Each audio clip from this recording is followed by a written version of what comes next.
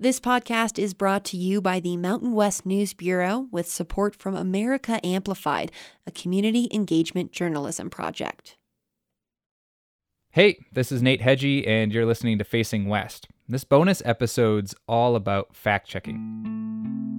See, I spent nearly a month bicycling hundreds of miles along the Continental Divide, speaking with folks in small towns and rural communities ahead of the 2020 election. My job was to listen, see if I could connect the dots between these places and uncover issues the media wasn't talking about. And we did that. But I also heard a few things over and over again that gave me pause. Facts that maybe weren't facts. So now that I'm back home in Missoula, Montana, I want to dig into a few of those. And help me out, I'm wrangling in my editor, Kate Concannon. Hey, Kate. Hey, Nate. Nice to be with you. So I guess we're talking about facts today, or more like false facts. So let's call them factoids, just for simplicity's sake. And we're going to focus on what we decided were the big three, right? They've been around for some time, but you were sort of bumping into them on this ride. I also think we should note that these factoids have been checked before. There's lots of news outlets out there now fact-checking, especially in the last 3 years. You've got the Washington Post and its Pinocchio score, and PolitiFact, and Snopes.com, which has been around forever. But because these big three are still floating around, and because you ran into them on your trip, we thought they were worth revisiting and saying these things that they're not true. So where shall we start, do you think? Well, let's start with the phrase that I heard time and time again on this trip. Trump is a self-made millionaire, a businessman, not a politician. He saved the economy. Trump can't be bought. He's not a career politician. He's a businessman. He's a self-made millionaire. He's got his own money. He's not going to be anybody's puppet in there. And he's a self-made millionaire, pretty much. And he's made it. Multi-millionaire, whatever he is. He knows what he's doing. So this idea that Trump's a businessman, not a politician, it was a mantra that Trump himself began in 2015 when he first announced his run for the presidency. He repeated it over and over and over again on the campaign trail. And it is true that he had no political background. But Kate, what about this idea that he's a self-made millionaire? Well, that one's pretty easy to dismiss as not true. I mean, we know that he inherited money from his dad, and following a 2018 investigation by the New York Times, it showed that he actually inherited about $500 million from his father. So obviously he didn't start from scratch. I think where things get tricky is, well, what did he do with that money that he inherited? Did he invest it wisely? And I think we can look to something like The Apprentice and the reality show, of course. And it's obvious that was a very good financial business decision. It's been very good for him financially. And it's also been good for his brand and the whole Trump logo, which is an investment in itself. I think where things get more complicated, though, is when you start looking into some of the other investments he's made and those infamous tax returns, right? Right, yeah. So obviously, the New York Times had a big investigation this year that showed that he was deeply in debt, in trouble with his taxes. He owes a ton of taxes to the IRS. He's been audited. And then you can look at all the bankruptcies that he's had in his past, with some of his casinos and his hotels. In that sense, he's really struggled as a businessman. So pretty murky there, I'd say. The factoids, the trio of factoids we heard at the beginning, though, good businessman, self-made millionaire. The third one, I think, is also pretty easy to dismiss as untrue, is that he saved the economy, that the economy was languishing under the Obama administration when he took office. And if you actually look at the data, for example, if you look at growth, yes, under Obama's first term, it was slow to almost non-existent, but he did inherit the Great Recession that we were in the midst of. Growth improved significantly in the second term. In fact, the average growth rate in the second term was 2.5% under Obama in his last 3 years. If you look at the first 3 years of the Trump administration, growth is around 2.6, so roughly the same. And that's not including 2020. Who knows? I think all bets are off if we include 2020 because we're still in the midst of a pandemic, so we don't know what's going to happen with growth, and things are looking pretty dire right now. Right, yeah. I mean, you just look at, unemployment numbers, which brings us to the other thing, that we kind of base judging an economy on, which is jobs. And so, again, ignoring 2020, and just looking at Obama's last 3 years versus Trump's first 3 years, slightly more jobs were actually added under Obama versus Trump.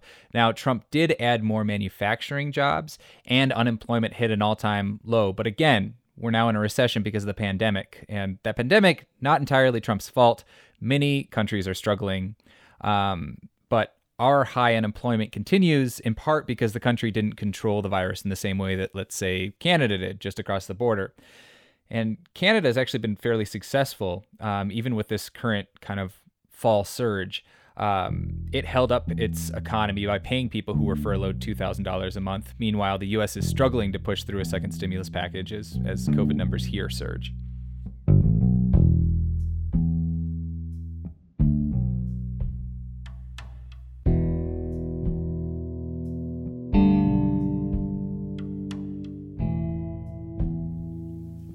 Let's move on, shall we, to the next factoid we were going to talk about. It's something we've heard a fair bit from the president himself. Here he is during an interview on Fox News. We had somebody get on a plane from a certain city this weekend, and in the plane it was almost completely loaded with thugs wearing these dark uniforms, black uniforms with gear and this and that. They're on a plane. So there, the president's alluding to Antifa. And this is something I heard about 2 or 3 times on my ride. Concerns about Antifa or violent agitators. Here's Jesus Archuleta in Rawlins, Wyoming. They're hired by these people that have all these big bucks going in there in cities to destroy them. Where did you hear that? On the media. You see them. They catch them. You see them in the media. They go down. They bring them in on buses. They bring them in on buses to come in and protest. You see them getting off the buses in some of the pictures, I mean, a person's not even safe to go into town and without somebody coming to tip your car over and break the windows. And then they wonder why after they get hurt, they come and start crying and say, call the cops after somebody run them over. And they're protesting. Well, you know what? Pretty crazy. So, Nate, can you spell it out for us? Are these concerns valid? Well, Archuleta, the guy we just heard from, he's referring to a couple of rumors. The first one's that violent agitators are coming into protests by the busload. This rumor started soon after George Floyd was killed by police and nationwide protests were sparked. But it's been widely debunked by local law enforcement agencies and even by the FBI, who said that Antifa is an ideology, not an organization. Still, those rumors have spread online, and they've even been spread by some elected officials, including up here in Montana. So it's like a wildfire that's gotten out of control a little bit. Okay, and you were also telling me along your ride that you were hearing from some folks who think Black Lives Matter is a terrorist group, right, and a part of this problem. Right, yes. And they'll also, say that it's a shadow organization for the billionaire George Soros, who's, if you're not familiar with him, he's this kind of leftist philanthropist. But there's no evidence that that's the case. Black Lives Matter is a grassroots organization. Soros's nonprofit, the Open Society Foundation, it has donated to that group, but so have a lot of other organizations and even celebrities. So do you have any idea how all these rumors actually started and spread? According to the Anti-Defamation League, the Antifa rumor was started by this fake Antifa Twitter account, which was ran by a white supremacist group, and then it grew its own legs on social media. And then the conspiracies about George Soros have been around forever. They've been exacerbated by QAnon and things like that lately.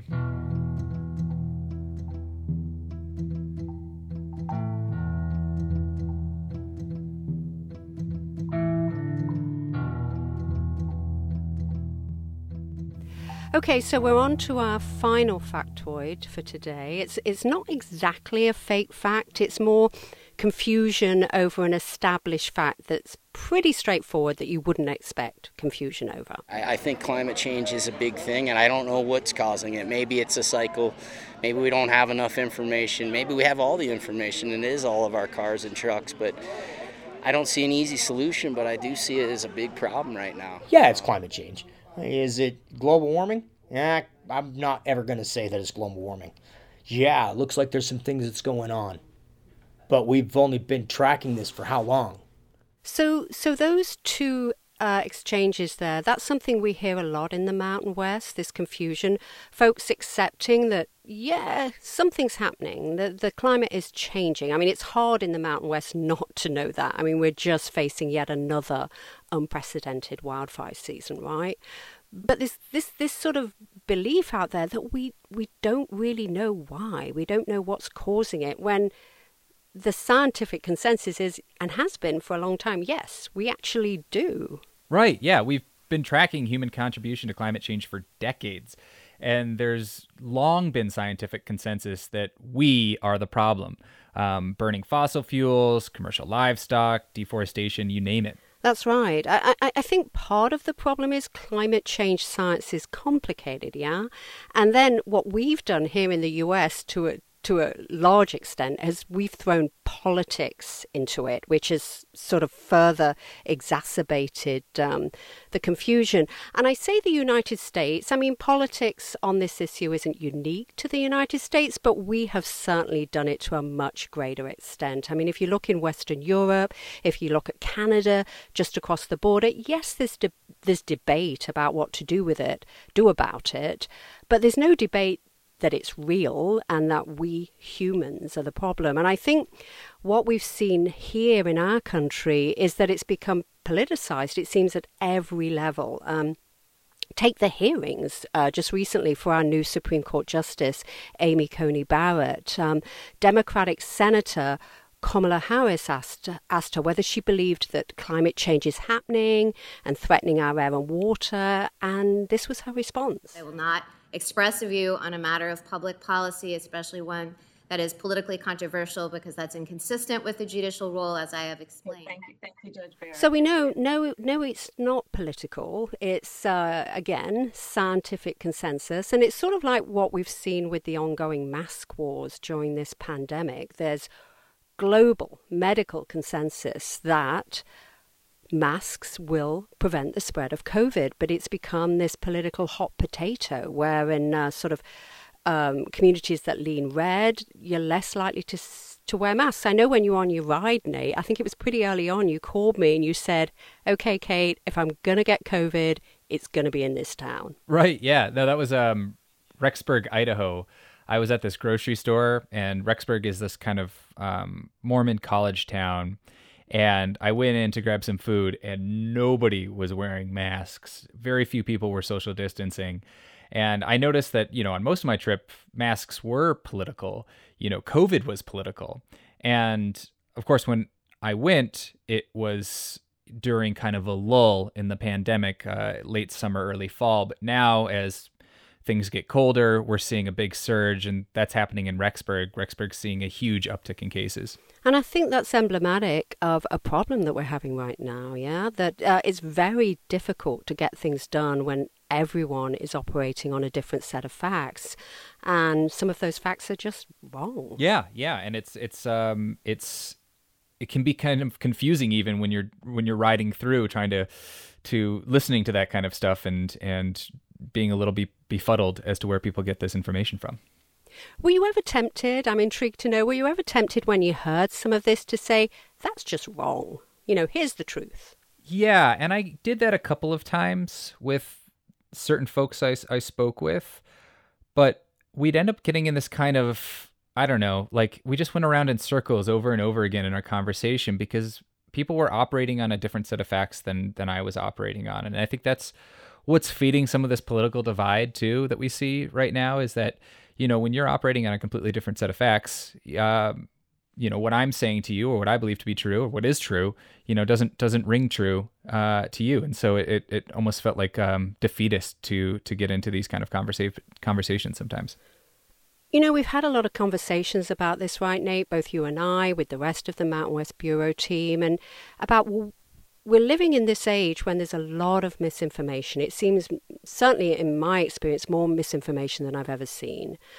We're also living in a time when there's less trust in journalists. So what, to you, does it say about our role right now after you did this trip and you ran into these things? For me, there was a couple of takeaways I had in terms of what our role is.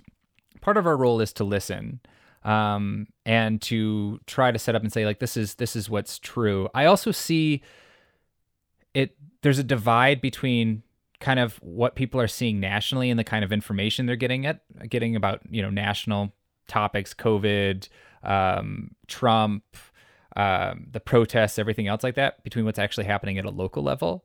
And people were much more informed and much more like realistic about what was happening in their own communities, which actually gave me a lot of faith. It also made me really, I came home really hoping that local journalism can reinvent itself and become stronger, because I think it's really, really necessary. And a lot of these places are news deserts now, and they're losing that community source journalism. And it also just, as a public radio reporter who covers, the entire region, it stressed the importance of our role in helping people listen to each other and to lay out facts in clear, compelling ways so that maybe we can kind of make a little dent in these disinformation campaigns that are happening. Yeah, and you talked there about the news deserts and the role of local journalism at a time when, papers are closing. I mean, there's so many counties now either have no paper or only one paper. So our role, as you say, is incredibly important. So talking about that, what's next? Are you planning to be off on your bike again? Are you going to be coming to me and saying, Kate, what about going here? I am pining to be on my bike again, but now is not the time, right? Because when I left, COVID cases were at a lull here in the more rural parts of the Mountain West, but we've since seen a big surge, especially here in October and November. And it's just not a safe time to go out in the world on a bicycle or really in any kind of vehicle. So at the moment I want to, but I shouldn't because of the pandemic. Well, let's hope 2021 we'll be able to set out on another trip, because it's been, I think, a really important project. Agreed. Yeah, I'm hoping that eventually things will cool off. But should we do the end credits? Yeah. All right, let's do it. I'm Nate Hedgie with the Mountain West News Bureau. And I'm Kate Kincannon, Managing Editor of the Mountain West News Bureau. Our sound designer is Liza Yeager, artwork by Luke Anderson. The Mountain West News Bureau is a consortium of NPR member stations covering the region. Our partner stations include Wyoming Public Media, Boise State Public Radio in Idaho, KUNC in Colorado, KUNR in Nevada, KUNM in New Mexico, and the O'Connor Center for the Rocky Mountain West in Montana.